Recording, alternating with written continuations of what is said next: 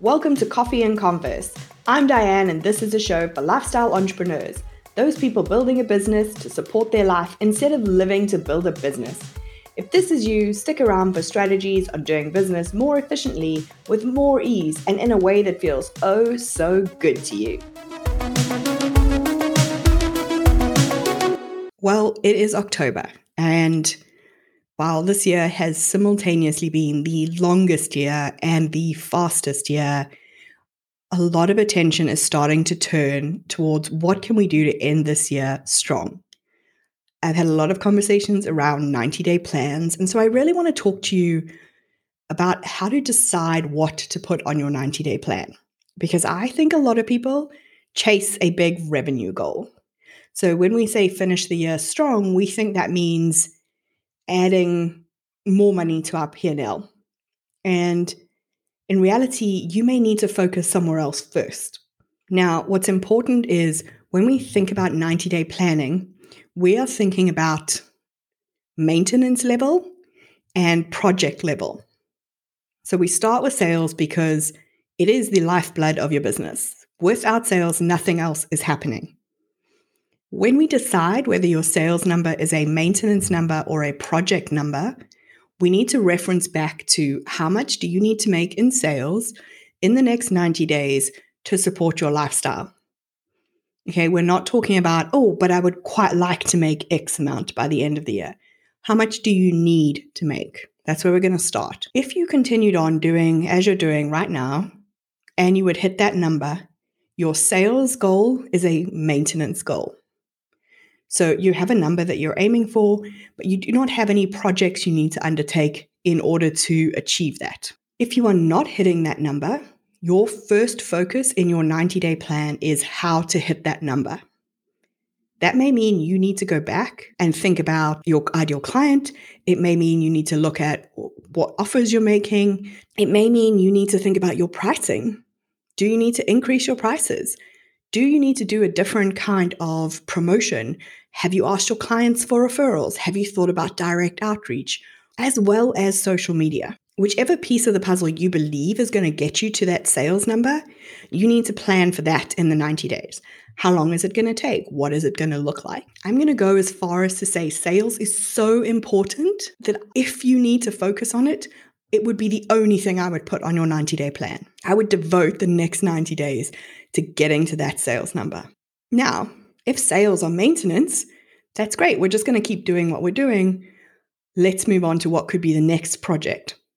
So the next piece of the puzzle is profit. If your sales number is sufficient to support your lifestyle, we know that that means the profit, the money you're taking home, is sufficient as well. However, if you haven't done an expenses review in a while, this would be a great project to put on your 90-day plan for the end of the year. And an expenses review simply means actually going line by line by line through each item that you're paying for and asking yourself a couple of questions. Do I actually need this? Would be the one I'd start with. I would wager that you probably have at least one piece of software that you are paying for that you haven't used in a while. Then there's thinking about, is there a different provider for your needs that you could change to? Is there an annual discount that you could take the company up on? And finally, is it worth phoning them and saying, hey, I've been a loyal customer for X amount of time and I'm thinking of changing. What can you offer me? Here's what else is on the market. This may feel like a really big project, but a couple of years ago at SumoCon, Noah Kagan challenged us to do this in the room. And I personally saved about $1,200 in 20 minutes, just finding software I didn't use, swapping things, canceling things.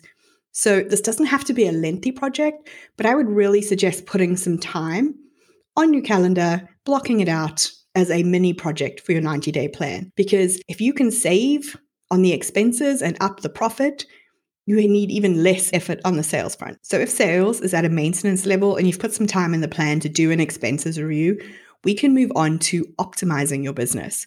So your sales is the lifeblood. Your profit is the thing that keeps you in business. It's the sustainability of your business. Your team and your systems, the operations, is how you optimize your business. So this is where you need to be thinking through all of your systems. Does something need attention? Has something not been documented? Has a system repeatedly been letting you down? Have they outsourced their help desk and service levels have just dropped off dramatically? On the team front, are your team super stretched? Does somebody need a break? Do you need to reshuffle people's roles and responsibilities? Do you need to hire? Do you need to fire? This is an area where you will already know what needs to happen. It has probably been sitting on your to-do list to either figure out what the solution is or to actually implement the solution for quite some time. When we talk about finishing your year strong, I want you to finish your year so stable at your current level that when you want to up level next year, your business is able to support you. So a lot of times this is the piece of the puzzle that gets ignored. And what happens is we start shooting for these revenue goals and all our focus is on a revenue goal, and it stretches your systems. It stretches your team beyond what you've been set up for. And that's when things start to break.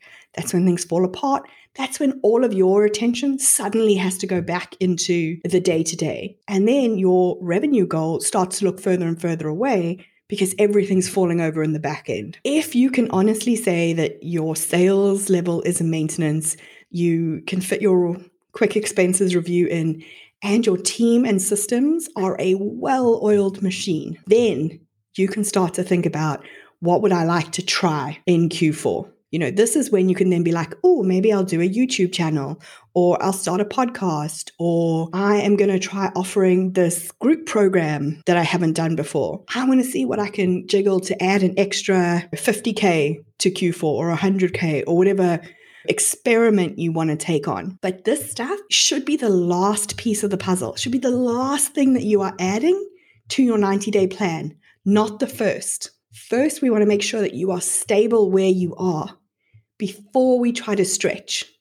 This means that you will finish this year strong and confident going into next year, so that when we talk about 2021 planning, you know what your business can and can't handle and what you will need to factor in to stretch it further if that's what you want to do. If you enjoyed this week's episode, please head to iTunes to subscribe and leave us a review.